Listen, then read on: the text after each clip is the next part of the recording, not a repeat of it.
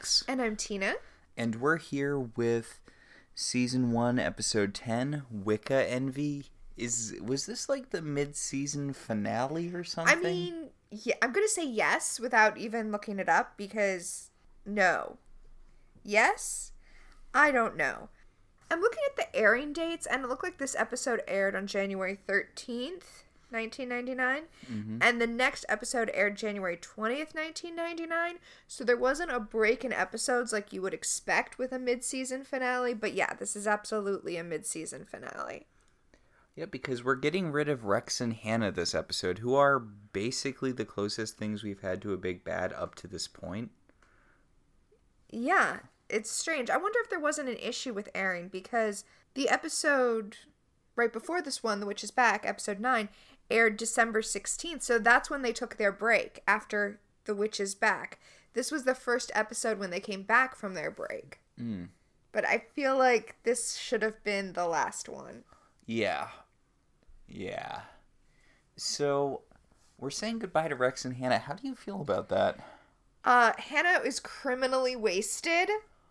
Okay, yes, seriously. We'll get into it more when the episode starts, but why was Hannah not, like, the main villain for the second half of the season? Right? If they wanted to kill one off, they should have killed off Rex, and then had Hannah come back even more powerful for the finale. Yeah, it would have worked. I mean, it could be like that Final Fantasy game where that clown that was hanging out with the main villain turned out to actually be the main villain.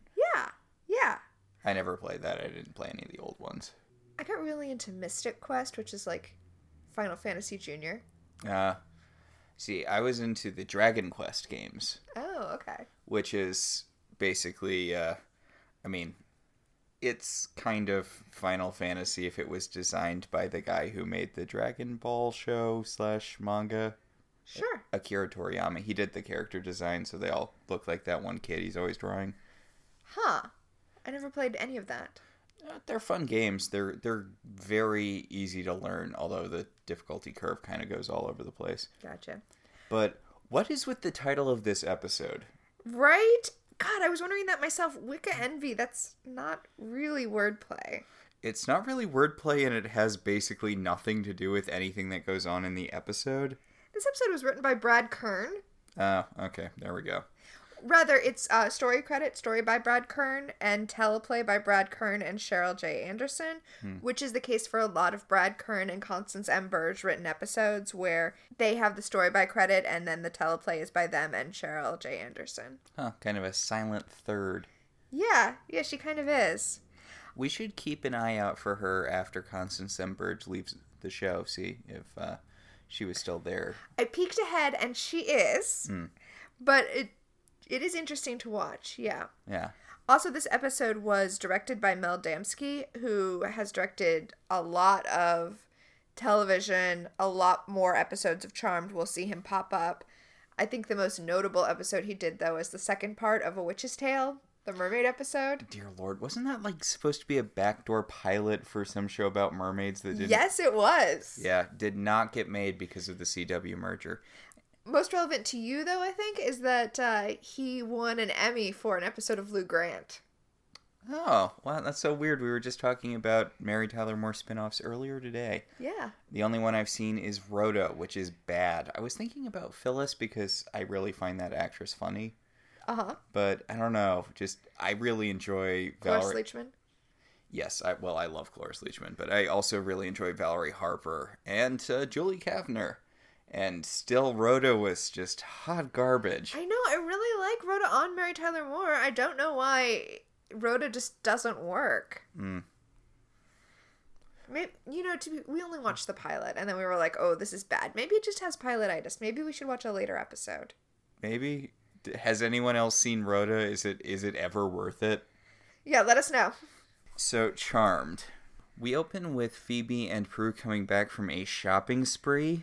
Yeah, like the kind of shopping spree you do in the manic swing of a manic depressive episode. Like, what the hell, Brad Kern? This is so women be shopping. I wasn't going to say, but yes, this does have strong that energy. Apparently, Phoebe has taken Prue shopping to help her get over her breakup with Andy, which happened like 2 episodes ago-ish. And it's like a comical amount of shopping. Yeah, it's a little cartoony. But this girl time sister fun having is interrupted by a different kind of girl time sister fun having. Also, speaking of cartoony. Yes, okay. Apparently Piper and Leo are doing a little Tex Avery Wolf roleplay. It's... What? Wait, what are you getting that from? It's the kind of sex that's portrayed in cartoons in a very broad way, so children kind of, but not really, get what's going on. Okay, well, here's what weirds me out. I'm just gonna dissect this moment, the sexy times that we see, okay? We see Leo and Piper emerge from the kitchen. Mm-hmm. Leo is wearing jeans and an undershirt, okay? This is so not wait, CW. Wait. Okay. So he's taken off his shirt, which Piper is wearing. Piper is wearing his shirt, and it's open so that we can see that Piper is down to a bra and boxer shorts.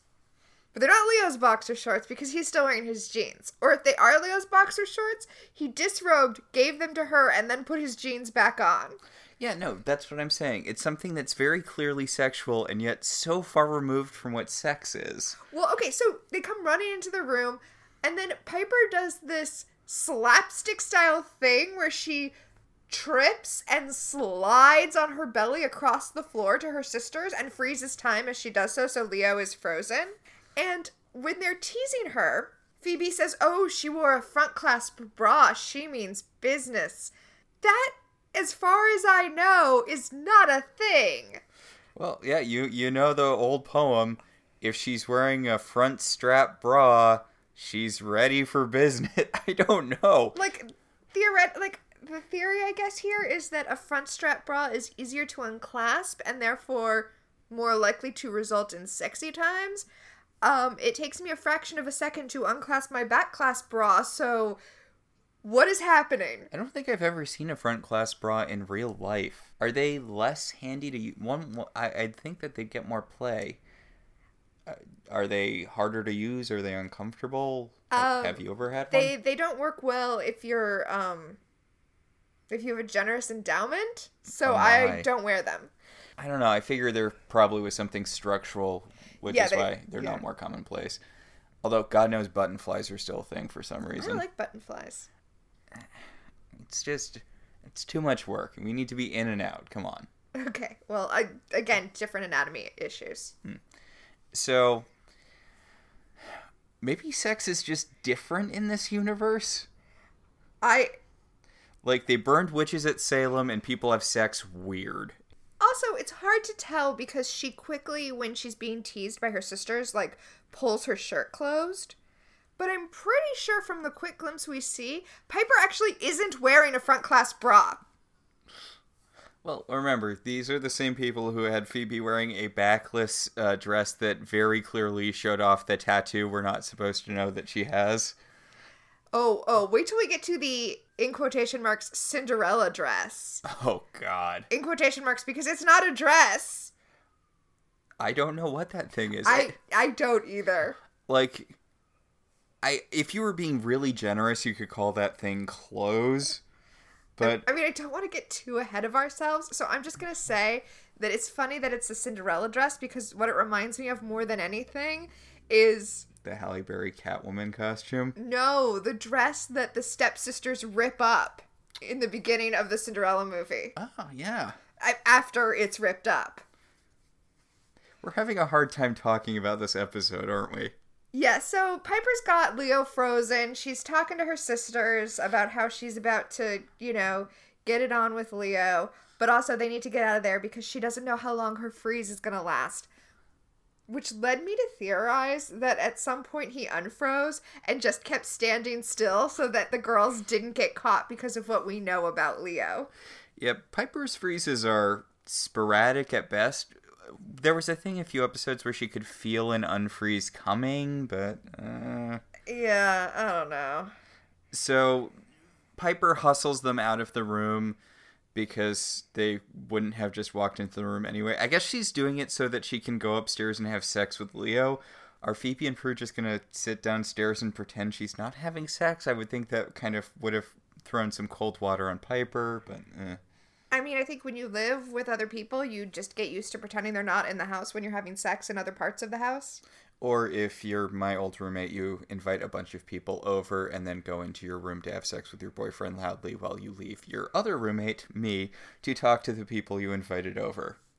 That's really weird. Yeah, well. In the living room where Prue and Phoebe have been shuttled off, we see someone we haven't seen in a while. Yeah, Kit. Kit Watch 2020. Or alternatively, Kit Watch 1998. Kit Watch 99. 99. Kit is doing that thing that Kit can do, like, sometimes, but isn't really in the show enough for it to be an established thing, where she sees the ghost of Rex. Yes, Rex has astral projected into the room, and Prue does not see him, but Kit, being a cat, and a magical cat, does, and hisses at him. And, okay, this is so annoying. I find this so annoying. The whole astral projection thing. Because as a superpower, it's too much, okay? He can astral project next to them and then essentially mind control them. That's too powerful. Oh, see, I was going to go in another direction. I was like, take astral projection or take mind control. Don't use both of them as though they're the same thing. That too. It's basically just they decided this episode to move things along. They were going to give Rex, who has basically done nothing this whole season, they were going to give him this god-level power and then get rid of him by the end of the episode. Well, keep in mind, the most impressive, or possibly I think the only magical thing we've seen Rex do up to this point was read Hannah's mind. At least Hannah had that fire breath thing. Yeah. It seems like Hannah has way better powers than Rex. Yeah, even in this episode where he has this god-level power, her power is cooler. I wouldn't say it's god level. I mean, it's just, I don't know, mental illusions. He has tricked Prue into taking a tiara, a very expensive tiara, from the auction house. They call it the Romanov tiara. Oh. Yes. She has taken it from the office because he has mentally tricked her into thinking it's her date book. Right. So he tells her to put it in her secretariat, in her desk. Yes. Kit is hissing at her all the while. I feel like Kit is green screened here. It's this very odd shot where Prue's like, hey, Kit, it's okay. And she's just kind of holding her hand behind the cat. And the cat's like positioned weirdly in front of her on the desk. I think maybe the two of them are positioned weirdly because Rex is definitely green screened in. So they probably had to position Shannon Doherty weirdly. And she probably couldn't move to where the cat actually moved to. The whole thing has one of those, not very well green screened YouTube video feels. Yes. So Rex wants to stick around and watch her take off her sweater, which she's doing in the middle of her living room. And I mean, isn't that what you do after you get home and put your date book in your drawer? You immediately start disrobing? Yeah, I guess so. But he's drawn back to his body so that he can exposit what just happened to Hannah. Okay, so we were having a discussion about this earlier. I think Hannah's a redhead, but you think she's blonde? No, you know what? Looking at her, she's definitely a redhead. She seemed... I mean, I can definitely see it. She's strawberry blonde. Yeah. And the reason we were talking about it is because... nothing happens to a blonde woman this episode unless Hannah is blonde. Right. Strawberry blonde. Okay, so he's explaining astral projection to Hannah. And okay, I'm sorry. I'm sorry to interrupt you. But I love how willfully obtuse Hannah's being. I know, I was like, what are you doing, Hannah? Because Hannah's been mean but not all that smart. But this is sort of taking that to the next level where she's like, what were you doing, Rex? You were just sitting in your chair and looking gap-jawed, and I don't get the plan, Rex, and wait, no, explain to me what you were doing again with the telepathy, and what? He's like, I've explained astral projection to you 10 times, and then he explains it to her again, and she's like, I don't get it. Alright, you said that you think that they were given these powers just recently, but he doesn't say anything about that. Oh, okay, yeah, well, That was the only thing I could think of was him getting these powers recently. Otherwise, you'd think he would have used them before now. I mean, that's the only thing that makes sense, but he's explaining this power to Hannah that we've never seen him use before, and there's no explanation as to why he just got a new power. I mean, I guess Hell sent it to him for... I don't know, they haven't really done a good job at all. There was the whole thing where they had to prove that the girls were the charmed ones, even though we knew they were the charmed ones. It seemed like the shapeshifters knew they were the charmed ones. I mean, is it really that big a secret that these three sisters are the charmed ones? They're Hallowells. Feels like there's a whole legacy thing here going on. Right? But last episode, they insisted that at least now they knew the girls were the charmed ones. So perhaps they got these powers once they delivered that information to Hell? I guess. Alright, so Rex has a new power. I'm going to be generous and say it's a new power, because otherwise what are we doing in this scene? Okay, but even so, these are like the mid-season bad guys. These have been the running bad guys in the show, and honestly, I think both of their powers are weaker than, say, Javna. Yeah, Javna had a much cooler power. So... He demonstrates his power to Hannah by astral projecting over to her and using his mind whispering to make her take off her clothes in front of him. Yeah. She should call Hell's HR department, and also that's not really showing her how the power works. She's totally horny for you all the time. Right? I mean, the only thing I could think is that her whole explain it to me for the 100th time was part of like a game. Oh, I thought that it might have been that Rex keeps on demonstrating instead of explaining it to her, so every time he tries to explain it, they just end up having sex and she doesn't know what's going on. That could be it too. I don't get it. I don't know what we're doing with Rex and Hannah in this episode. I honestly don't. I mean, I guess it doesn't matter because, this is the last Rex and Hannah episode. Yeah. A lot of stuff with them, it feels really weirdly rushed. They haven't done anything essentially all season. The biggest thing they did was summon that guy last episode. Yeah, like outside of that, they nearly brought a gift to a wedding once. Right? So they haven't done anything. So this episode, they're like, okay, so let's really pump up their powers. Let's give them both new cool powers and then get rid of them at the end. Charmed has this issue a lot. Like, I feel like we're not really going to see it until, say, the Seer. Mm-hmm. But they have an issue with building up, you know what, I'm going to give Rex and Hannah the benefit of the doubt. Cool sort of sub-villains for the main villains, which is the main villain ever anyone other than the Source? I mean, no. I know we have, like, the Avatars or Zanku later, but Charmed doesn't really have big bads so much as the Source over and over and over again. Yeah, that's true. But you were saying they build up? Yeah, they build up these sub-villains. Again, Rex and Hannah, Cole, the Seer, that are really cool and then kind of go out like chumps. Yes! Yes! Cole, oh my god, poor Cole. R.I.P. Cole. Although Cole was more of a glory problem villain by the end.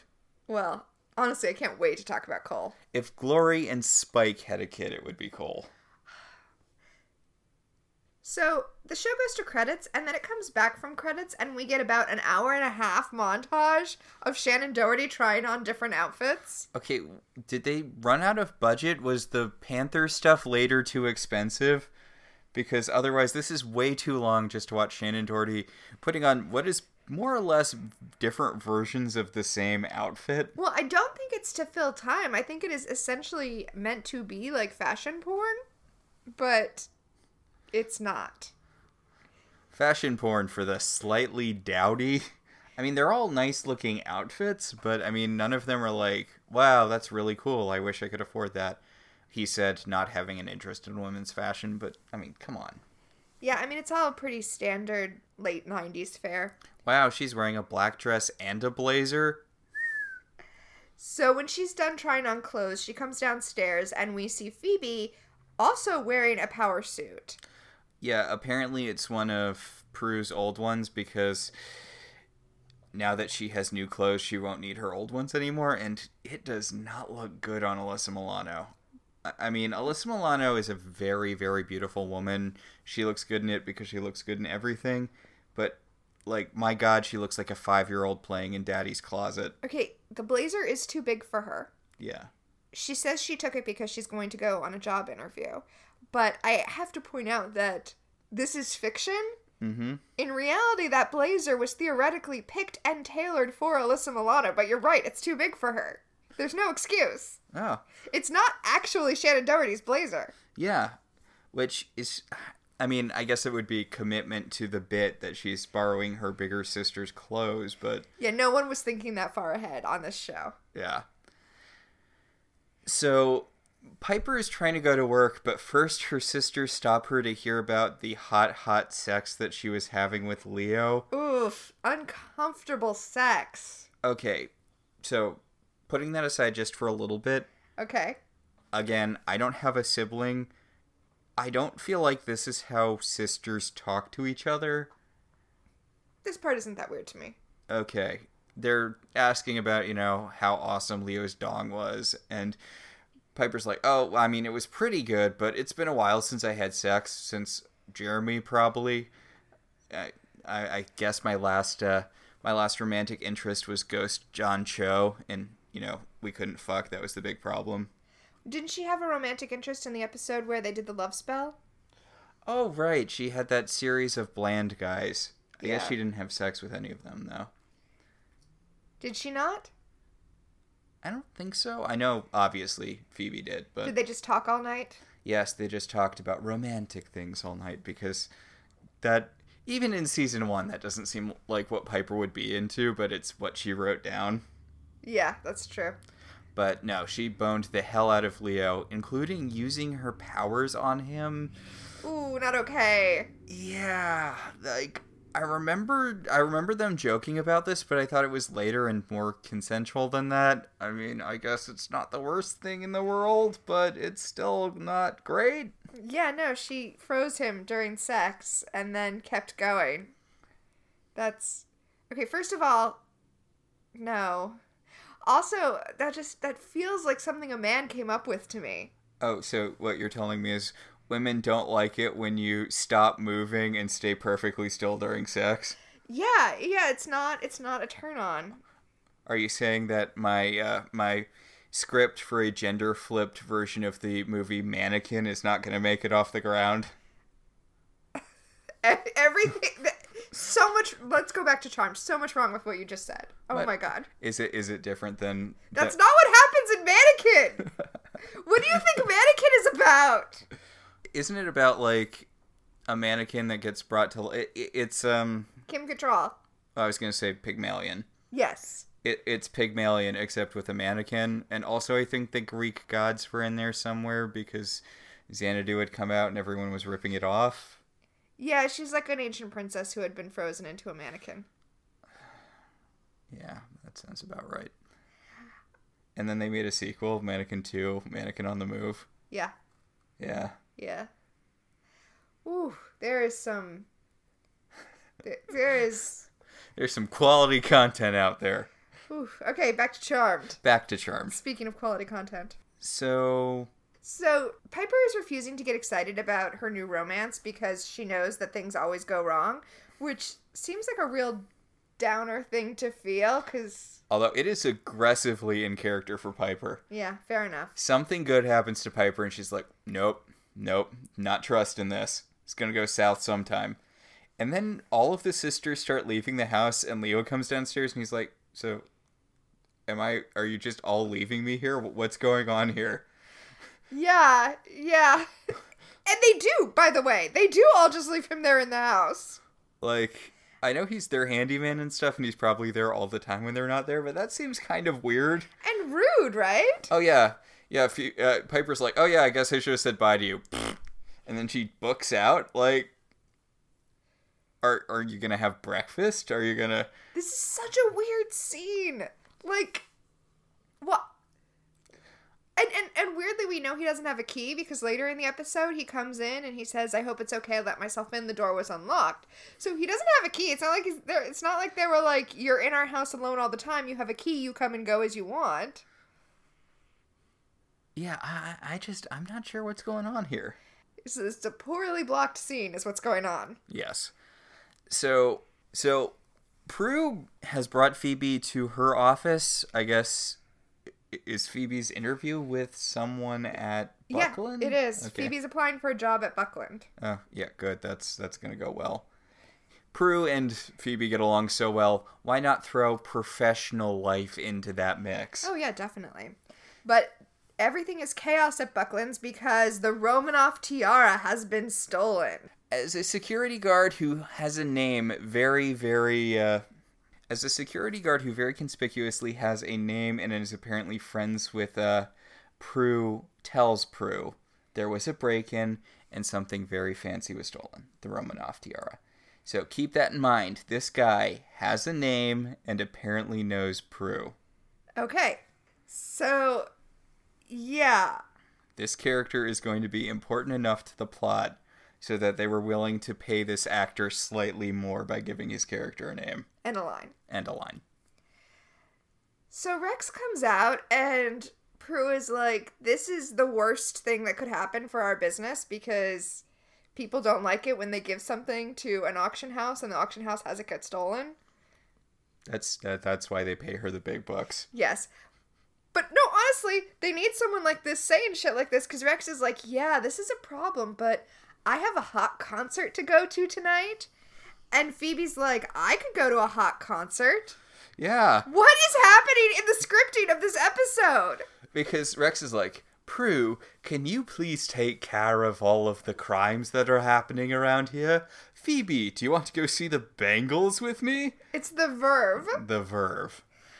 Also, then he says, I'll pick you up at 7, and it's like, well, if you're not going to pick her up till 7, you could probably deal with this tiara issue right now, right? And then Phoebe just turns around and leaves. Didn't she have a job interview? Or was she just going in with Prue to the office and then she was going to her job? Okay, she says to Prue, I'll bring you back the car. So I think they just went in together so that Phoebe could have the car. Ah, okay. So at least that part was explained, but why is this Prue's responsibility to work with the police, other than the fact that for some reason Andy's investigating this even though it's in no way a homicide? Well, didn't you know Andy's the only inspector on the... Andy and Daryl. Yes, Andy and Daryl are the only inspectors in all of San Francisco. Speaking of, oh my god, Andy, this episode. Andy's like, hey Prue, I know you're innocent of this, even though last episode I threw a goddamn pitch fit over you having a feather outside of a museum. And, yeah. And Hannah's like, oh, Prue, your ex-boyfriend is investigating who might have stolen our precious tiara that I noticed you looking at really hard with your eyes. Hey, Andy, maybe look into that. Bye. Yeah, she's like, hey, Andy, you'll probably want to talk to Prue since she's the last person who had the tiara. And then she glides off. God, I wish we got more of Hannah. I'm telling you, criminally underused. I mean, we've got kind of a, she could be like the Harmony of this show if Harmony was... Yes, she could have been this show's Harmony. Oh, anyway. A slightly more threatening Harmony. Yeah. Anyway, rather than, interview her and get her statement right there while she's there, she says she'll go down to the station that afternoon. Yeah, okay, this episode does not really, it doesn't work as well if you take it and sort of break it down and see what's happening. Yeah, if you break it down scene by scene, this episode works less well than if you just, let it wash over you. Yeah, and just accept that thing 1 is leading into thing 2, even if they don't really have anything in common with one another. Speaking of thing 1 and 2, Rex goes back into his office, and Hannah is pissed that he gave her ticket to Phoebe because she wanted to go see the Verve. What? I don't get this. I mean, does Hell not have good music? One would think Hell would have better music than All Hell. of the best music is in Hell. Yeah. And Rex, also, why is this part of Rex's plan? Rex tells Hannah that part of his master plan is to seduce Phoebe because that will piss off Prue. And if she's pissed off, she's more likely to give up her power when they ask her to. That's some interesting logic there, Rex. Okay, so we go from this scene to the police station where Prue is doing her interview. So I just have to say, this could still be at the auction house. We don't need a time and space jump. I don't know. You could have saved on location. What are we doing here? I mean, it's a set they have. It's not like, but it's weird. It's weird. So, anyway. So Andy's like, so Prue, the security guard, Jaime, who you have a prior relationship with, a prior friendly relationship, he says that you were the last person who was in the vault. Yeah, and Andy and Daryl are like looking really intense at her, and Daryl's like, there was no sign of forced entry. This was definitely an inside job, Prue. And Prue's like, so you're looking for someone? Someone like me? And Andy's like, don't be ridiculous, Prue. And she's like, really? You're just suddenly completely different than from last episode. Right, where he was ready to arrest her for having a feather. Oh, and for having someone break a window in her office. Yep, that's definitely arrest worthy. That's definitely something that a homicide detective is going to investigate. What's weird is Daryl calls him out on this. Okay, God fucking bless Daryl. Because Daryl's like, wait, last episode you were going to arrest her for having a feather outside of a museum. And Andy's like, I know she's got something going on, but I don't think that she's guilty of this. What? Also, Andy's like, that was a different situation, but no, it wasn't. Also, he doesn't give any reasons he thinks it was a different situation. What is going on with Andy? It's different because now I'm less angry about our breakup. Also, Prue is looking hella guilty because Rex and Hannah are framing her. She brought over the security tapes from the auction house, except for the security tape that shows the vault from whence the tiara was stolen. For crying out loud, Prue. And I mean, I know that, like, they're messing with her mind or whatever, but I feel like that's something that one of the three of them should have caught at some point before she left. Yeah, you'd think Andy would be like, hey, you're supposed to have 5 tapes, but you only have 3, or none of these tapes are labeled. Place where the tiara was stolen. Also, I'm glad you said that none of the tapes are labeled, because actually none of the tapes are labeled, so I don't know how Daryl knows that none of them are the vault. Yeah, this really doesn't bear up to close scrutiny. So, Prue apparently, even though this interview was at 1 o'clock, didn't go back to work afterwards. Okay. She went to Quake to talk to Piper about her sex life instead. Piper, who's working the bar, even though she made that big stink out of that not being her job. Well, she made a big stink about how she's not going to do everything and he has to hire people. So presumably he did, but that doesn't mean she won't ever get stuck working the bar. I feel like she should be high enough so that she's not ever working the bar. I mean, she's supposed to be like the head chef now, isn't she? Yeah, no, you're right. In fact, I was going to say she's not necessarily working the bar. She's at the bar, but she's actually filling a register to get it ready. But no, that's not what a head chef does either. Yeah, wait, she shouldn't be out front at all. What am I even saying? No! What's going on? I forgot for a second that she was a chef and not the manager of this restaurant. Yeah, okay. So, Prue tells Piper that the super, super valuable tiara was stolen, that it's worth like $11 billion, and that whoever gets caught, with the tiara is going to jail forever. And then in come Phoebe and Rex. And they ask her how was the concert. So I guess this isn't directly after Prue's interview. I guess this is after the concert, so like at 1 a.m? Sure. Why not? I think we are supposed to... Maybe Piper's taking money out of the bar cashier? Like, she's closing up? But yeah, but she shouldn't be closing up. Yeah. Also, although there's still a lot of people around. It's way too crowded for her to be closing up. Okay. Yeah, I just... Do restaurant things. This is a restaurant. Do restaurant things. She could be cashing out someone else. Mm. But again, not her job. Apparently they had fun at the concert, and Phoebe is super horny for Rex's accent. And Rex is like, so, Prue, how was that whole robbery situation I left you with? And Prue's like, they think it was a inside job. I mean, Duh. Yeah.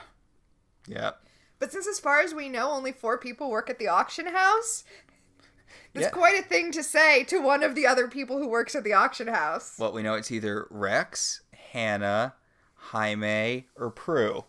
Yeah. Who could it possibly be? So Piper asks Prue if she's jealous of Phoebe and Rex banging it out, and Prue insists that it's not that she's jealous, it's that she doesn't want her boss having sex with her sister, and I feel like that's valid. I feel like this is not directly, but at least kind of a callback to her fallout with her fiancé, Roger. Because, remember, she Oh, right, I forgot that Roger, who was also her boss...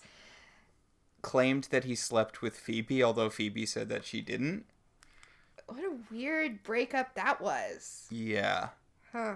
I believe him. I believe he didn't have sex with Phoebe. Oh, yeah, no, I definitely believe Phoebe, and I think Prue has a track record of not believing Phoebe. You know. Eh. But yes, we see a lingering shot of Prue, looking wistfully at Roger, which, okay, Rex. show. Rex. Got Rex and Roger. Eh? Yeah, no, lots of parallels. The next morning at the manor, it is all about who is banging who, which is how you know that this is a Brad Kern episode and not a Constance and Burge episode. Yep, Constance and Burge episode, sisterhood is important. Current episode, people are having sex. Yep. So Piper's on the phone with Leo, and Phoebe has got some flowers from Rex. Thank you for the lovely evening. The job is on its way. Love, Rex. Yeah, so super gross, Rex. Yeah, that's really gross. And Phoebe's like, who opened these flowers? Or I guess the envelope. Yeah, because the box and the envelope were already opened when she got there. And Prue's like, so, banging your way into employment, huh? And Phoebe's like, that's really gross. I just went out and I had a fun time with your boss, and he knows a guy who knows a guy, and I'm going to get a job. You could try being happy for me, Prue, instead of being a giant rain cloud for no goddamn reason. I mean, it is weird. It is, yeah. Okay, it's weird, but... Asking someone out on a date and then the next day sending them flowers with a note that literally says the job is on the way, it's gross. It's creepy and it's gross. And although Prue does tell Phoebe that she doesn't want her dating Rex because she doesn't want Rex to know that she is a witch, and it's like, we know, Prue! No one's gonna tell anyone that any of us are witches. Calm down. So, the doorbell rings, and Prue goes to answer the door in really weird pants. I can't tell what texture they are. They're satin pants. She's wearing brown satin pants.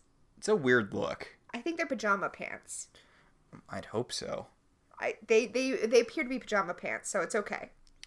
But at the door are Andy and Daryl, who are here to raid the house. They have a warrant, and they're looking for tiaras. Yep, last episode, Phoebe told them to go and come back with a warrant, and this episode they did. Good for them. Although, I really feel like Andy should not be on this case. Definitely not! The main suspect is his ex-girlfriend! What is... No! So, anyway, they start tossing the living room, looking for the tiara. And they also let Prue know that the only relevant security tape wasn't amongst the tapes. She brought them. Yeah, and she does a kind of Mark Wahlberg in The Happening thing where she's like, what? No, I brought all the tapes. Where she thinks she did. Why is she talking like she's... lying? Yeah. Well, Daryl opens the drawer of the desk that has the tiara in it, and Piper is on the case. She sees the tiara and immediately freezes everybody. Yeah.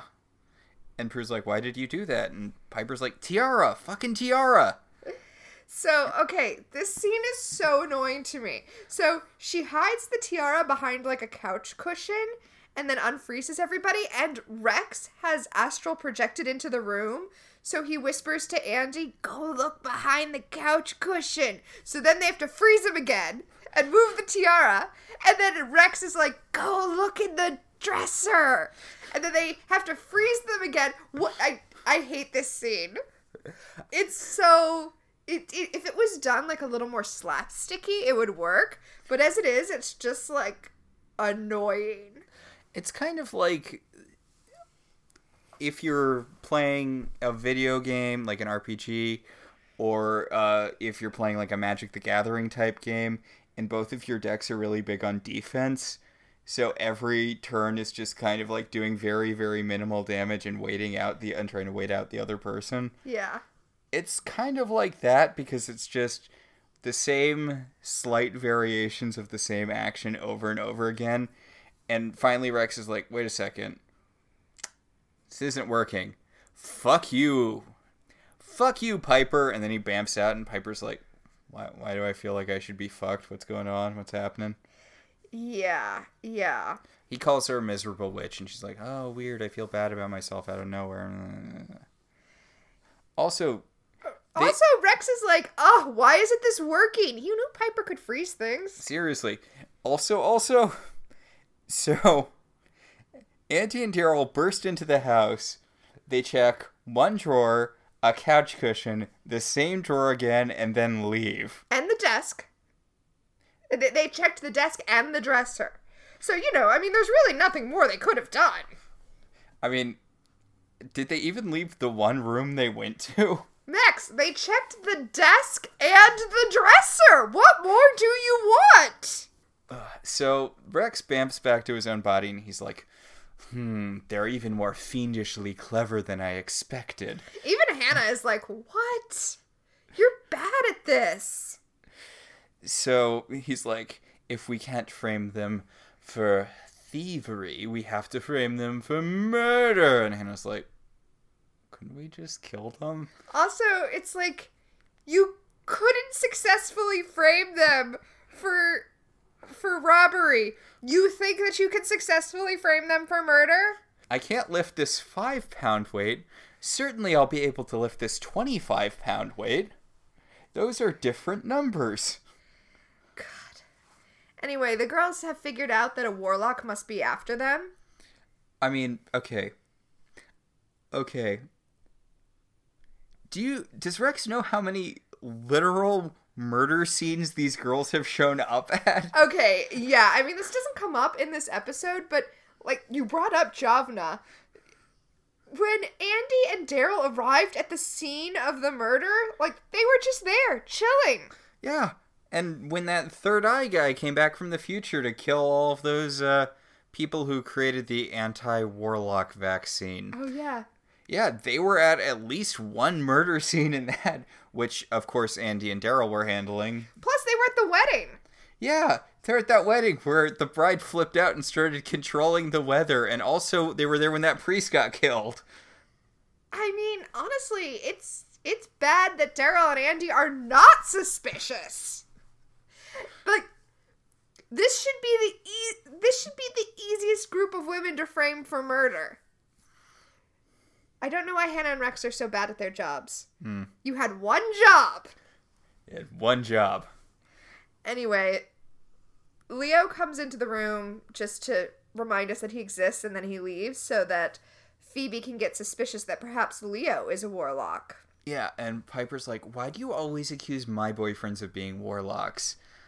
And Phoebe makes a, gesture, and Piper's like, because, Because Jeremy was a warlock. Jeremy was. Has Phoebe had... Javna! Phoebe's had Javna, and anyone else But they at this weren't point? dating. She was just going to bang him. Yeah, that's true. He was just a photographer that she was going to have sex with. Is that it? Is that it for Phoebe at this point? I think that's it for Phoebe. Well, and now Rex. Yeah. Phoebe's quickly acquiring her own menagerie harem. of... Yeah. Yeah. I think it's interesting, though, you brought up that this episode is similar to the Buffy episode Angel. Yes. This is the Angel of Charmed. Well, in that, when you're watching Buffy now, 23 years after it aired, it's...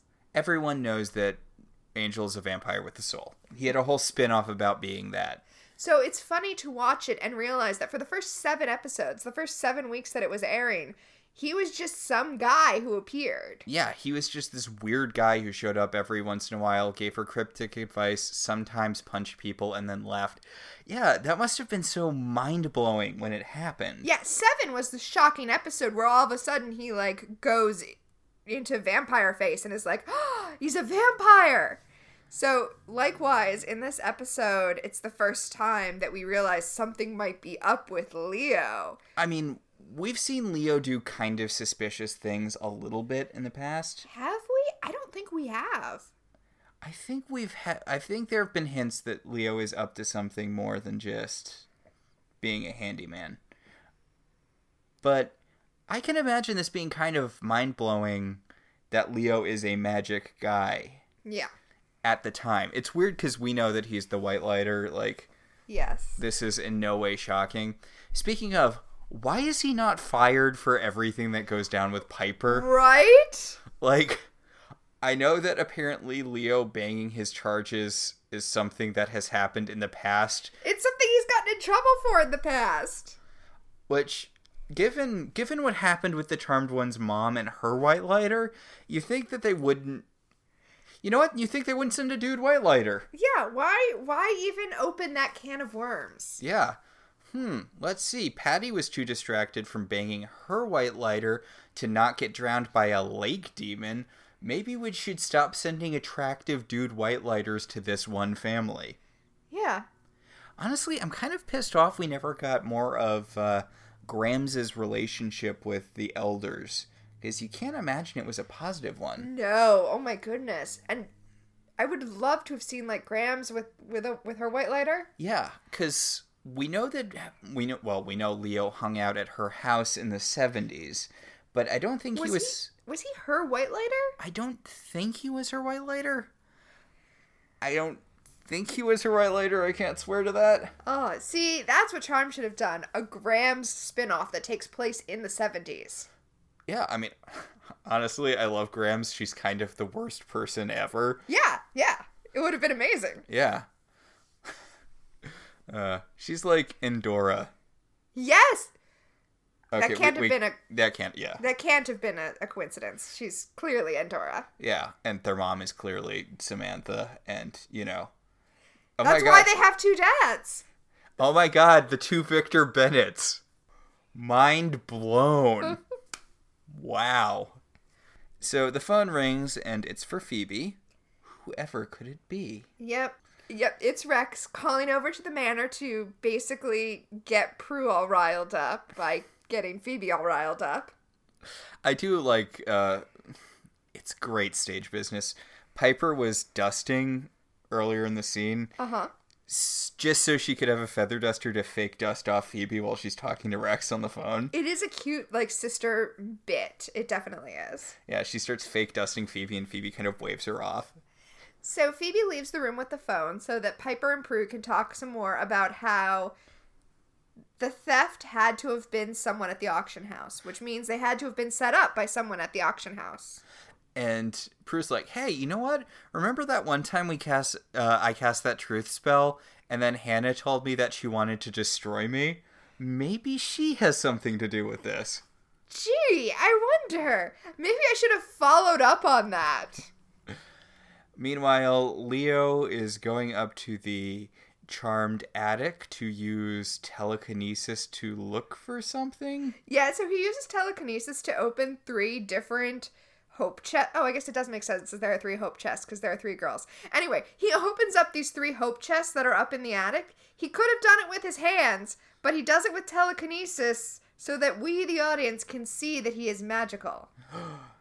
I mean, honestly, this is a pretty solid red herring. Yeah, it just seems silly now that we know the truth. Much like the fake reveal of Chris is going to seem silly in retrospect. I can't wait to talk about all the Chris stuff. But Piper comes up and she's like, hey, Leo, what the fuck are you doing up here? You said you were going to go fix the sink. And he's like, oh, I wasn't doing anything evil. I definitely wasn't doing anything evil because I'm not an evil guy, but I might have to leave soon. Yeah, he knows he's in trouble. I might have to go back home. And Piper's like, why did you say it like that? And he's like, what? I just said I might need to go back home. She's like, is your home far away? And he's like, in a manner of speaking. Dear Lord, Leo. I know, he's such a drama queen. So he's like, I guess I better get back to work. Let me just kiss your eyeball creepily and then turn back to look at you before walking down the stairs. Yeah, he walks sadly away while Piper stares sadly into the distance. And she sees one of the drawers is slightly open. Okay, here's the thing. She sees that one of the drawers is slightly open and the tiara is in the drawer. But Phoebe's the one who hid it. So this shouldn't be suspicious to Piper. Piper's thought should be that Phoebe didn't close the drawer all the way when she was rushing to hide the tiara. Yeah. Yeah, okay. So, meanwhile, Phoebe is going to Rex's apartment, which... He invited her for a dinner party, but there are no other guests. And he uses his astral mind whammy so that she'll see a super fancy apartment instead of, as we'll see later, this sort of abandoned warehouse looking place. Except the hallway's still fancy. He didn't use his power on her until she's already in the hallway. Is this just a warehouse with really fancy hallways? I was wondering why she doesn't fall on the ground when she tries to sit on a chair.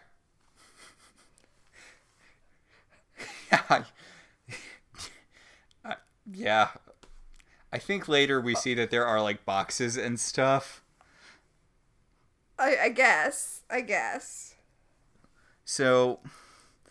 He tells her he got her an interview at Zeitgeist magazine. Oh, Lord. Have we established Phoebe as a writer at this point? Well, no, but she's into fashion, apparently, because she wears clothes? She's played by Alyssa Milano. Alyssa Milano does have her own fashion line. Yeah, and she was on one of those fashion shows. Oh, yeah, she was. Yeah. But, she's apparently going to write about fashion for Zeitgeist magazine. And she's like, oh, well, what do I need to do to you to get this job? And he's like, you need to have sex with me. The penis parts of me. And she's like, how dare you? And he's like, lol, JK. Which, it's not funny. Also, it just seems like, no, you were totally serious. But, now that it appears she's not down for it, you're like, oh, no, backing off. Yeah. Okay, then he does this thing. He goes into the hallway and he astral projects to her to give her a fake premonition of Prue being attacked by a panther at work. One of those famous San Francisco office panthers. San Francisco office panther? Yeah. Phoebe's like, I have to go all of the sudden, Rex. It's been a lovely evening. And she walks out and then the apartment reverts. Yeah, it vanishes so that we, the audience, know that it was all a projection into her mind. There is nothing, I will point out, where the couch was. It's an empty apartment. Maybe she was just sitting in midair and she's going to wonder why her calves are so sore later. I mean, she does have strong calves. She's Alyssa Milano. Mm. So, yeah, so then Rex takes out his cell phone, which is what Phoebe should have done, because what's she going to do against a panther? It's true. If Prue can't handle the panther, she doesn't have a better power. Like, maybe call animal control and send them to Prue's office.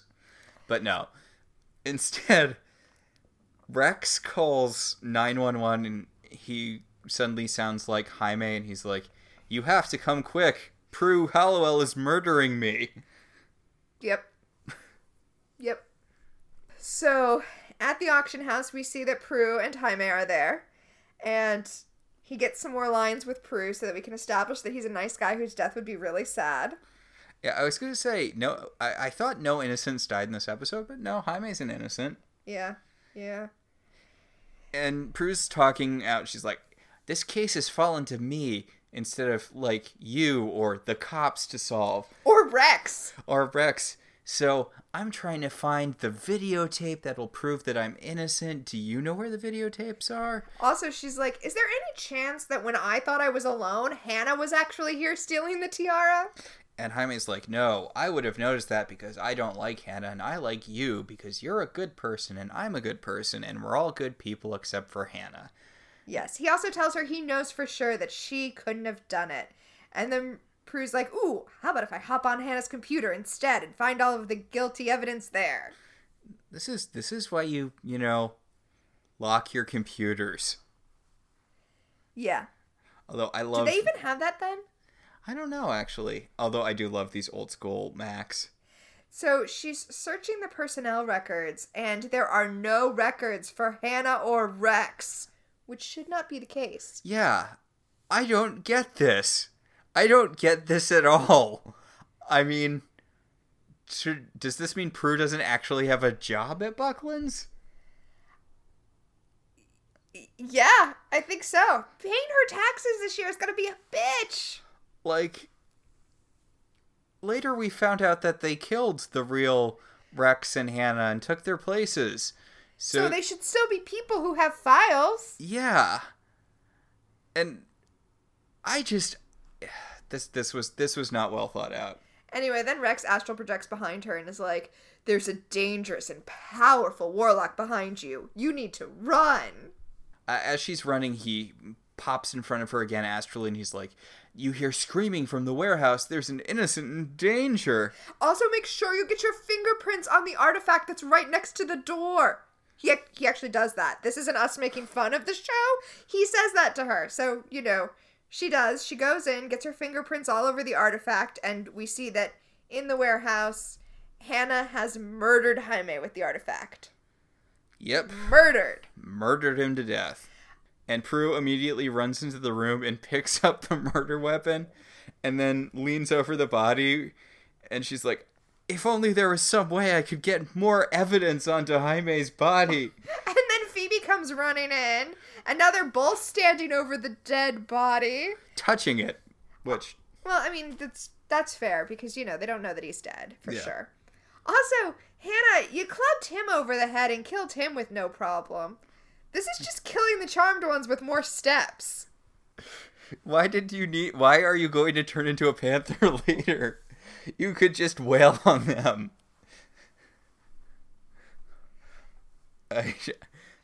Also, they're going through this big complicated thing to get the Charmed One's powers. There's going to be a magic lantern and shit involved with this later. But it seems like most other demons and warlocks just get the powers when they kill the witches. No, that's not true.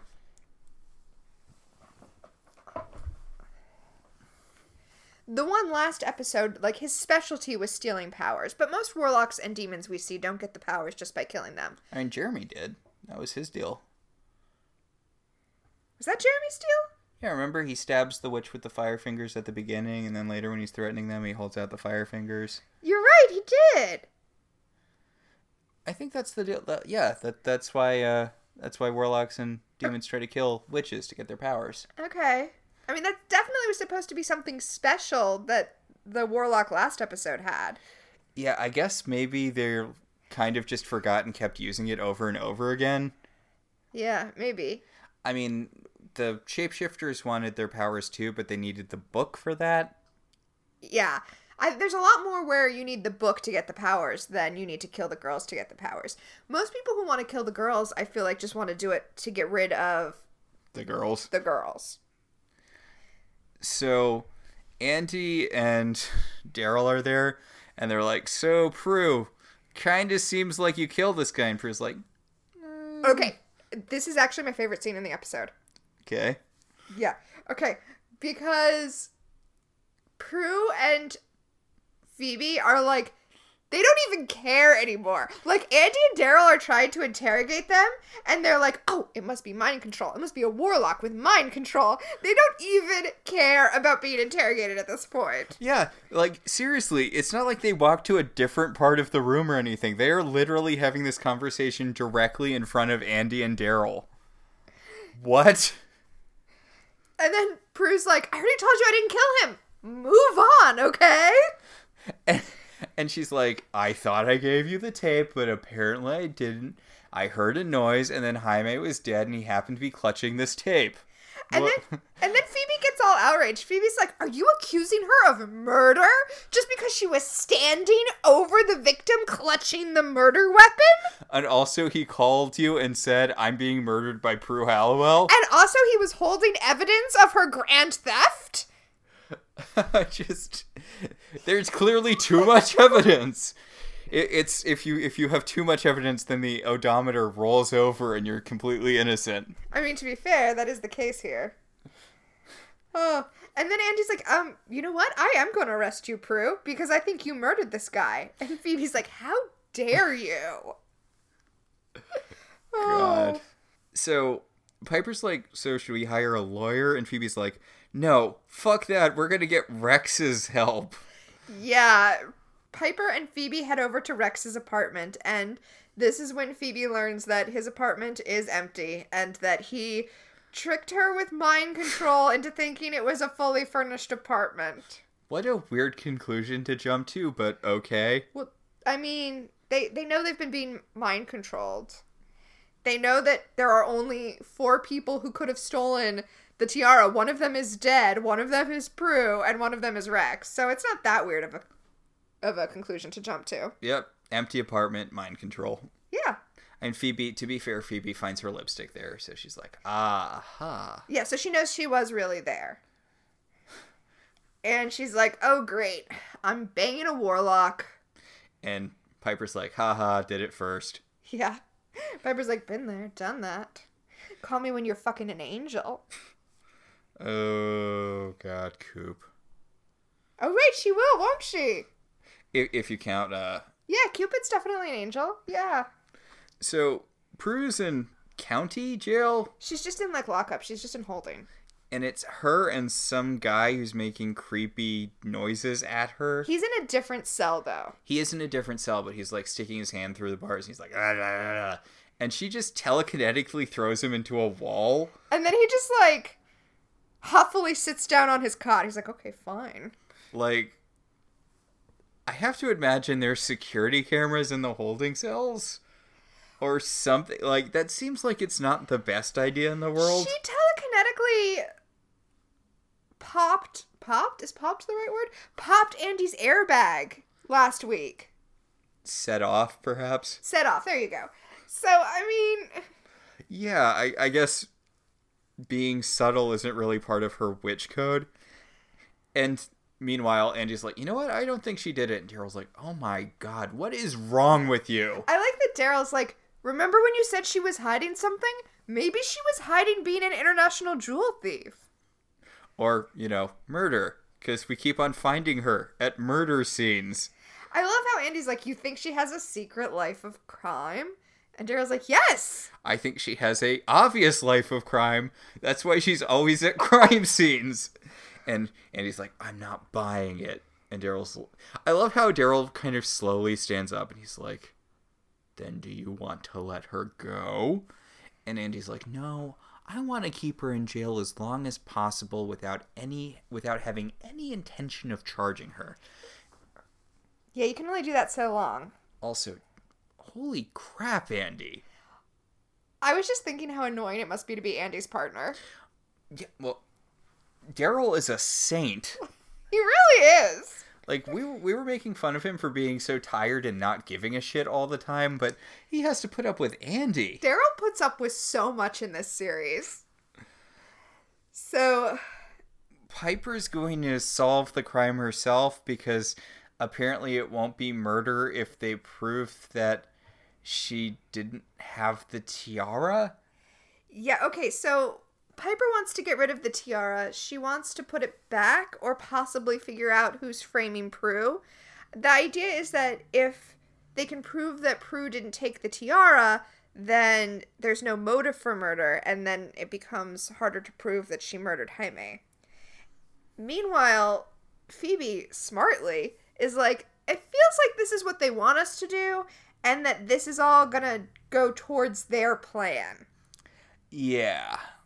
So, why don't we just break Prue out of jail? And Piper's like, "That seems like a bad idea, but I kind of want to put a pin in it's okay to break Prue out of jail and everything will be fine. Personal gain. It's not just personal gain. Like, this is a pin I'm going to pull out in, like, 10 episodes. Oh, my. I think you know when, right?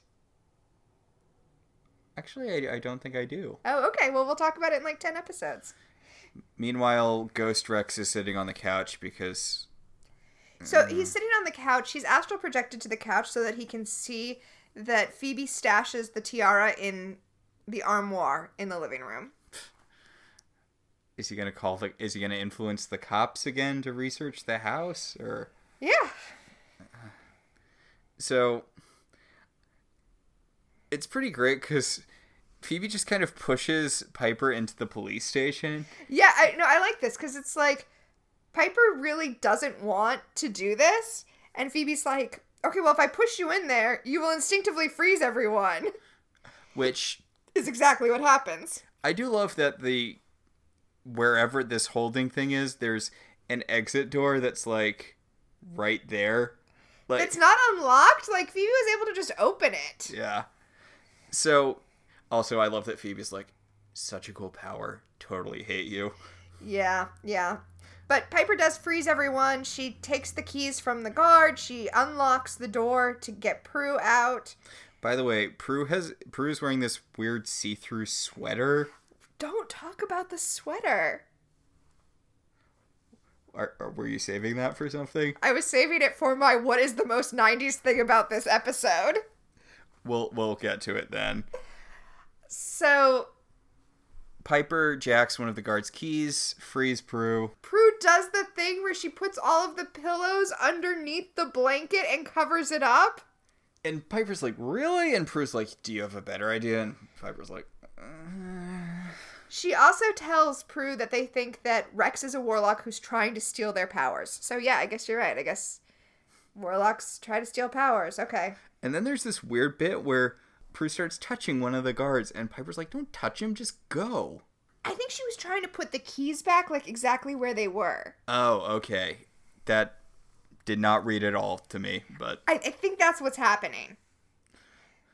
So, the girls are all now outside the police station, and Rex is there, and he takes a photograph of them, and it's like, now I will blackmail you because I have a picture of you breaking out of prison. Dear Lord. So, the only chance they have to not all go to prison forever is to use a spell in the book to put their powers in a special magic lantern and then give them to Rex. Okay, Rex tells them that Hannah went to their house and got the tiara, so now they're all going to go to jail forever unless they give them... Their powers? Yes, unless they give them their powers. Which, okay, if Hannah just stole the tiara back, then it's evidence of nothing except that Hannah has the tiara. This is the stupidest plan. You know, I was okay with this episode before we started talking about it. When we were just watching it, I was fine. But... nope, now they gotta... This is an episode that doesn't stand up to scrutiny. At all. It's okay when you're just moving from thing to thing to thing. It kind of reminds me of the structural problems in the wedding episode, where if you're just watching it and not thinking about it, it all flows pretty well. But under even minimal thought, you're just like, wait, none of this lines up at all. See, I just want to address that statement, because I don't feel like we're unnecessarily, like, poking plot holes into this episode. I felt like as I was watching the episode, I was... not hating it, but I was irritated by it. And watching this and, like, seeing how they just... things happen with no explanation or with explanations that make no sense. I think that I wasn't really analyzing what was happening at the time, but I was irritated that things weren't earned. Stuff is happening because that's what has to happen next. And... nobody thought that they needed to put the time in to make the plot make sense. Yeah, this really feels like a first draft. It actually reminds me a lot of the best advice I've ever gotten for running a role-playing game. Mm-hmm. Which is that when you're running a role-playing game, the most important thing is to know what your villain is doing. so that if you know what your villain is doing at all times, no matter what the players throw at you, it's okay because you know what the villain is doing and how they will react. I feel like in this episode, if a character was off screen, the writers had no idea what they were doing. Right? Like, what? Just to pick like a weird example, what was Leo doing upstairs after they had sex, right? And all the girls were leaving for the day. If a character's off screen, the writers had no idea what they were doing. So, back at the manor, the sisters are discussing whether or not to give up their powers to Rex and Hannah to stop from going to jail. And Prue points out that because he's spying on them with astral projection, he's probably astral projected into the room right then. That's a very good point. He's probably there right now. So Phoebe is very adamantly against giving up their powers. I mean, she should be on Vanquish train. Well, I mean, she's always been the one who wanted the powers the most. I do like, though, that she's saying, if we give up the powers, how will we be able to protect innocent people? Well, what they're doing here is, Phoebe is very gung-ho, we need to keep the powers, we need to help people, blah, blah, blah. Prue is all, no, we need to give up our powers, we need to save ourselves. And, you know, Piper is the middle child. She's stuck in the middle. She's like, well, we do need to keep ourselves safe, and we also need to protect people, but we can't protect people if we're not safe. Piper says that they need to maybe give up their powers and just hope it works out. Like, they need to give up their powers and just have faith that something out there will know that they are the protagonists and get them their powers back. And as she says this, we see Leo eavesdropping on this conversation. I wonder if that's significant to the thing that Piper just said. Yeah, right? So we get some cool old-timey hand-holding. I like that they're making the shape of the triquetra over the table with their hands. Yeah, they're not holding their hands in a circle. They're holding it in a Yeah, I did not pick up on that, but you're right. That's really cool. So they're doing the magic spell to undo their powers, to whoop them back into the lamp. I love how honked off Phoebe looks in this scene. I know, Phoebe does not want to be giving up her powers right now. So we see not just their powers leave their bodies as the little balls of light and go into the lantern, but all of the words fly off of the Book of Shadows. I mean, couldn't their kids still theoretically be witches? There's no need to get rid of, like... I think when their kids become empowered, the Book of Shadows will, like, reappear. Okay. Because otherwise, it seems like you're kind of dicking over future generations for no good reason. Well, I mean, that's what I assumed, was that the Book of Shadows would reappear when their kids became empowered. But I don't know. Maybe they are giving up not just their power, but the power that all of their descendants will have. So, back at Rex's office, Rex is like, hey, Hannah, can you pose very awkward sexy so that the morph effect when you turn into a panther is less awkward? And she's like, I'll do my best, but it's going to look pretty awkward no matter what. Yeah, so apparently Hannah could always turn into a panther. Good for her. I mean, like the astral projection, we can be generous and assume that this power was given to them by Hell when they proved that the Hallowells were the charmed ones. But yeah, no, Hannah's just a panther now. Hannah's just a panther now. So, you think it would be... It's kind of weird that Rex gave Phoebe sort of a heads up on the whole panther thing with his fake premonition. I was thinking about that when we saw the premonition. Yeah. Now Phoebe has all this extra time to buy a bunch of water bottles and fill them up. Yes. Oh. It's true. Panthers are just giant cats. Yeah. At the police station, Andy is actually searching for Rex and Hannah in the police database for the first time. Yes, he's using police Google. So Rex and Hannah are real people, but they're older and one of them's black and they're both dead. Yep, they were both murdered on the same day. And Andy's like, aha! Yeah. Aha what?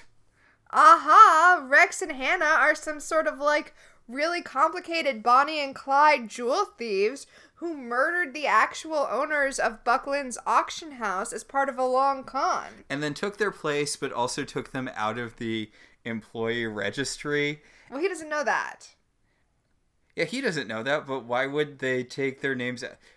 Did they work for Buckland? Is it just some weird coincidence? They killed some guy named Buckland, and they were like, hey, look, that's also the name of the auction house.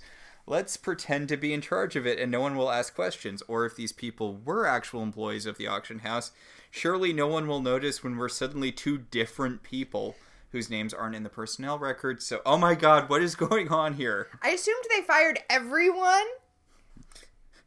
They pulled a they pulled a Chloe from Don't Trust the Bee in Apartment 23. Yeah, they just showed up, drew a penis on the whiteboard, fired the first person they saw, and no one questioned them. All right then. So as the Charmed Ones are walking into Rex's apartment with I don't know if they're Bucklands. Mm-hmm. So as the Charmed Ones are walking into the auction house with their powers and a lantern to hand to Rex, Phoebe's like, what if we just like smash the lantern and then we get our powers back? And they're like, no, we can't do that. And then Rex says something which will be repeated multiple times throughout the show. It's like, it's so easy, it's almost anticlimactic. Keep that in mind. It gets used like by 5 other villains. It really does. So he takes the lantern and walks away, and then Hannah as a panther comes out, presumably to kill them. I mean, you at least could have killed Phoebe with that, then you wouldn't have to worry about the Charmed Ones anymore with their powers. Oh yeah, that's true. Just do your fun trick where you're like, hey Phoebe, it's me, Prue. Why don't you come to the warehouse? There's definitely not a panther there. Oh goodness. So, back at the manor, we see that Leo has gone up to the attic, and he sees the empty Book of Shadows, and then he, like, waves his hands over it, and his hands get all filled with light, and the words begin to appear again. Mm. Leo can do a lot of cool stuff in this episode that we are never going to see ever again. Well, just like we assume that Hannah and Rex got their powers from hell at some point off screen, I assume that the elders gave Leo the power to fix things for the Charmed Ones this episode. They gave him a bunch of one-shot superpowers? Yes. Because I don't think we ever see him use telekinesis again, although he does have a levitation trick that gets pulled out, like, twice. Yeah, and we definitely don't see him magically restoring the Book of Shadows again. I don't think. I wouldn't swear to it. Actually we might. Yeah, okay, well, let's keep that in mind, too. But that's pretty big magic. Yeah. So as he magically restores the Book of Shadows, we see that the magic leaves the lantern and re-enters the girls, so that when Hannah the Panther attacks them, Piper is able to freeze her. And again, there's a good bit of kind of consistency here, where Prue is pushing Piper and Phoebe behind her when Hannah starts attacking. Just like in the pilot. But as soon as Piper freezes time instinctually because Leo healed the book and thus gave them their powers back, they all just take a couple of steps back, and then Prue telekinetically moves Rex in front of the leaping panther. Yeah, so that when time unfreezes, Hannah the Panther lands on Rex instead of the girls, and somehow that kills him. Well, she mauls him a little bit. Like, I feel like she would just stop, but she mauls him a little bit, and then she's like, oh. And then some CGI flames come up from the floor, and Hannah's like, no, Rex is the one who fucked up, not me. And you know what? Fair. Yeah, like, she turns from a panther back into Hannah, and she's like, oh, this is not going to look good on my, this isn't going to look good on my, what's it called? Employee review. I thought you were going to say on my demonic CV. Yes, this isn't going to look good on my demonic CV. I was going to say her next performance review is not going to be great. Yeah. Maybe this is her next performance review, because the fires of hell spring forth from the ground and consume her and Rex's corpse. Yep. And Piper says, what the hell? And Phoebe says, I think you answered your question. She didn't. No, hell. Yeah, no, I know hell, but, you know, you could still use Hannah. She can still turn into a panther. Oh, no, yeah, right? No, I think it's such bullshit that Hannah has to take the blame for Rex's mistakes. Don't get me started on that. Not okay. This also kind of starts a trend that follows through a lot of Charmed, where hell evil seems to do a better job of fighting itself. Yeah. Because there's a lot of episodes where multiple demons are killed by other demons for no reason. Like, you realize you'd probably be more successful if you stopped killing your own dudes all the time, right? I mean, imagine how powerful Hannah would be. Imagine how effective she would be at taking down the Charmed ones if you took the amount of hate she already has for Prue and added into it avenging her dead lover. Yeah. Yeah. Plus, like, I mean, she's kind of stupid, but she's still better at this than Rex, right? She's the only one who actually killed a guy. That's true. Yeah, her body count's way higher than Rex's. Also,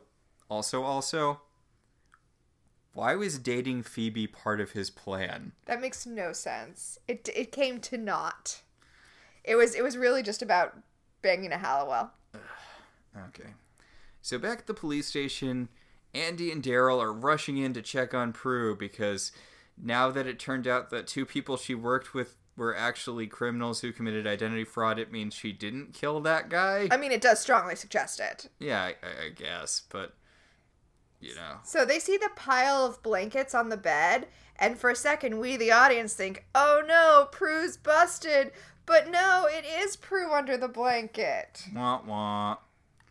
Although, theoretically, you know, Piper could have frozen them at any time, and we didn't see it. That's true. That's true. They tell her that she is off the hook because it turns out that Rex and Hannah were identity thieves. And that they had, on the record, stolen a bunch of money from the auction house? I guess they were embezzling. I guess in between leaving the police station and getting to the jail, they managed to talk to a forensic accountant who let them know that Hannah and Rex were extorting a bunch of money. And then Andy shows Prue the picture that Rex took of the three sisters outside the police station. He's like, also, we found this. And Prue's like, huh, it's a cute picture of me, isn't it? And they're like, I guess you're free to go. Well, I think the point here is that Andy knows that something more is up, but he's giving it to Prue anyway so that she doesn't get in trouble. Honestly, I feel like the whole Rex and Hannah thing makes Prue look more guilty because they mysteriously disappeared right after implicating her for murder. I was going to point out that the picture shows nothing because we see the picture and it's a Polaroid and it's so dark all you really see are the three sisters. It could be literally anything. Yeah, that's a solid point. Also, it's a Polaroid. It's not a camera phone picture with metadata. It could have been taken at any time. Well, Prue is wearing that sweater in it. And everyone knows that women never wear the same outfit twice. Well, I mean, she bought all of those clothes at the beginning of the episode. I don't think the sweater was one of the ones she bought. We didn't see it in the montage that went on for 10 minutes. So, back in the attic, the girls are all looking at the Book of Shadows, seeing that it's been restored, and not knowing how it happened. I really do like Phoebe's pitch, which was, hey, maybe we just fucked up the spell. And Piper's like, no, I think maybe it was just magic. And Prue's like, that's really what we're going with? And Piper's like, magic. And then Leo comes into the room and he's like, hey, I'm going to miss you when I have to go to that place that I have to go to, but I'm sure you'll be seeing me around, wink, wink. He also says he left his toolbox behind, but it must have been pretty Freudian because he really wanted to keep his tools here. Ugh. Yeah. And Piper's like, do you have to go? And he's like, I fixed everything that's broken around here. And then he kind of touches her, and then he kisses her. And it occurs to me, was the intention that we wouldn't see Leo again? Huh. I mean, honest to God, I would have respected the hell out of the show if Leo just disappeared and then never came back. Like, was that supposed to be what it was? Like, Leo just came to fix that one thing, and then he left? I don't think so. I think they always knew that Leo would be back. Okay. But I guess he is front credited, isn't he? Is he? Yeah, he is. So Wow, way to weirdly keep changing the Oh credits wait, around. oh wait, no, you're right, he's not. Yeah, okay, so I'm sticking with, I think that they did not know they were going to bring Leo back. So, the girls pull the relinquishing your power spell out of the Book of Shadows and burn it, because they are never going to relinquish their powers again. Okay. And then we see Leo downstairs, except that as he walks out, he turns into a ball of light and floats out. Yes, he telekinetically opens the door so he can float out it as a ball of light, which that's just so extra, Leo. That's unnecessary. Okay, no, here's the thing. The door telekinetically opening and closing is a thing that this show does at significant moments. It happens at the end of the first episode. It happens at the end of the last episode. I mean, it happens in basically every season finale after this point. Yeah, so this is really adding to my, this was meant to be the last time we see Leo. Oh, I was just thinking it was a mid-season finale thing. I'm sticking with we weren't supposed to see Leo again. He was done. Be kind of a weird thing to do. Although, God knows there'd be so many articles written about it these days. You know, like the conspiracy theories about who and what Leo was? Yeah. Yeah. But I liked this episode when we first watched it. Upon reflection, not so much. Okay, I didn't hate this episode, even though it might sound like I hated this episode. I just feel like it was a couple drafts away from being finished. Yeah, and they should have built up more with Rex and Hannah, and also probably one of them should have lived.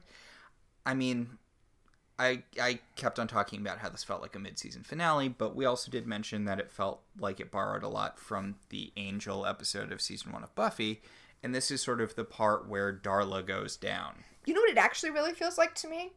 It feels like, and I know this isn't the case, but it feels like they didn't know if the show was going to get renewed and they rushed to finish everything really quickly. That's the thing. It feels so rushed. All of a sudden, this episode, we learn that Leo is something significant, and then he leaves at the end of the episode. Hannah and Rex get these powers they haven't had before, and then they're just easily dispatched with at the end of the episode. The girls don't even do anything to affect the end. It's all done by Leo. It's a real Brad Kern episode, is what I'm saying. Yes. Now I think it's time for us to exercise our own power of 3. Okay. As we dig into our power pack and see what we can come up with. It might be kind of lean pickings this week.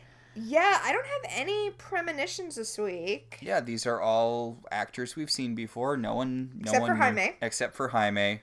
Jaime is the only new actor, and Tina looked him up on IMDb, and you might recognize his voice from being in a lot of things. He's credited as additional voice in a lot of animated things. He was in Into the Spider-Verse, which is a very good movie. He was in Despicable Me. In both of those, he's just credited as additional voice. Also, Bachelor Party 2, where he is credited as voice actor. Yeah, so this guy's worked a lot, but I don't think you'd recognize him particularly. No, definitely not. Oh, he was also in The Nanny as male hostage. Al Rodrigo is his name. So you might recognize his voice from some stuff, but probably not. No, probably not. All right, so, wow, short premonition this week. Short and incorrect premonition, just like in the episode. Yep. There you go. Okay, so our second power is time freeze. What specifically dates this episode? Well, I previewed this time freeze. The outfit that Prue is wearing when she gets sent to jail is a champagne-colored sweater with like a really open weave so that you can see her black bra underneath it. And a hood. Very 1990s. My thing was a date book. Oh, yeah. Because date book. Yeah. All right, and that'll bring us to the last power, telekinesis. What genuinely moved you this episode? Okay, so for me, even though I was complaining that the Charmed Ones don't actually affect the plot, the part where Piper says that she hopes that she's just going to have faith that it's going to work out, and we see Leo listening in at that moment. It's, Honestly, Piper's sort of faith in their powers is a really interesting thing for this episode, which I wish was more of her character later. Yeah. Honestly, she gets real sick of magic real fast. And it sort of makes sense that she's that this isn't followed up on, because her thing has always been kind of being distrustful of her powers. I suppose it makes sense in the episode where she finds out she can use her powers for sex. That would be the episode where she most is into her powers. But no, I really like the bit where Phoebe and Piper are talking about why they should keep their powers. I think that is a strong moment. And also, I just genuinely really like the interplay between the two of them, especially when Phoebe's on the phone with Rex. Mm-hmm. They have a lot of natural familial chemistry. I feel like I've used that before as my telekinesis, and it still applies here. No, that's still nice. Plus, good stage business, which this episode did not have a lot of. Which is a shame, because actually the show's actually generally pretty good with it. Yeah, usually it's got pretty strong stage business. So the next episode that we're going to talk about is episode 11, Feats of Clay. And the description is, Phoebe's old flame Clay comes to town after he and his partners steal a valuable urn that is guarded by a demon.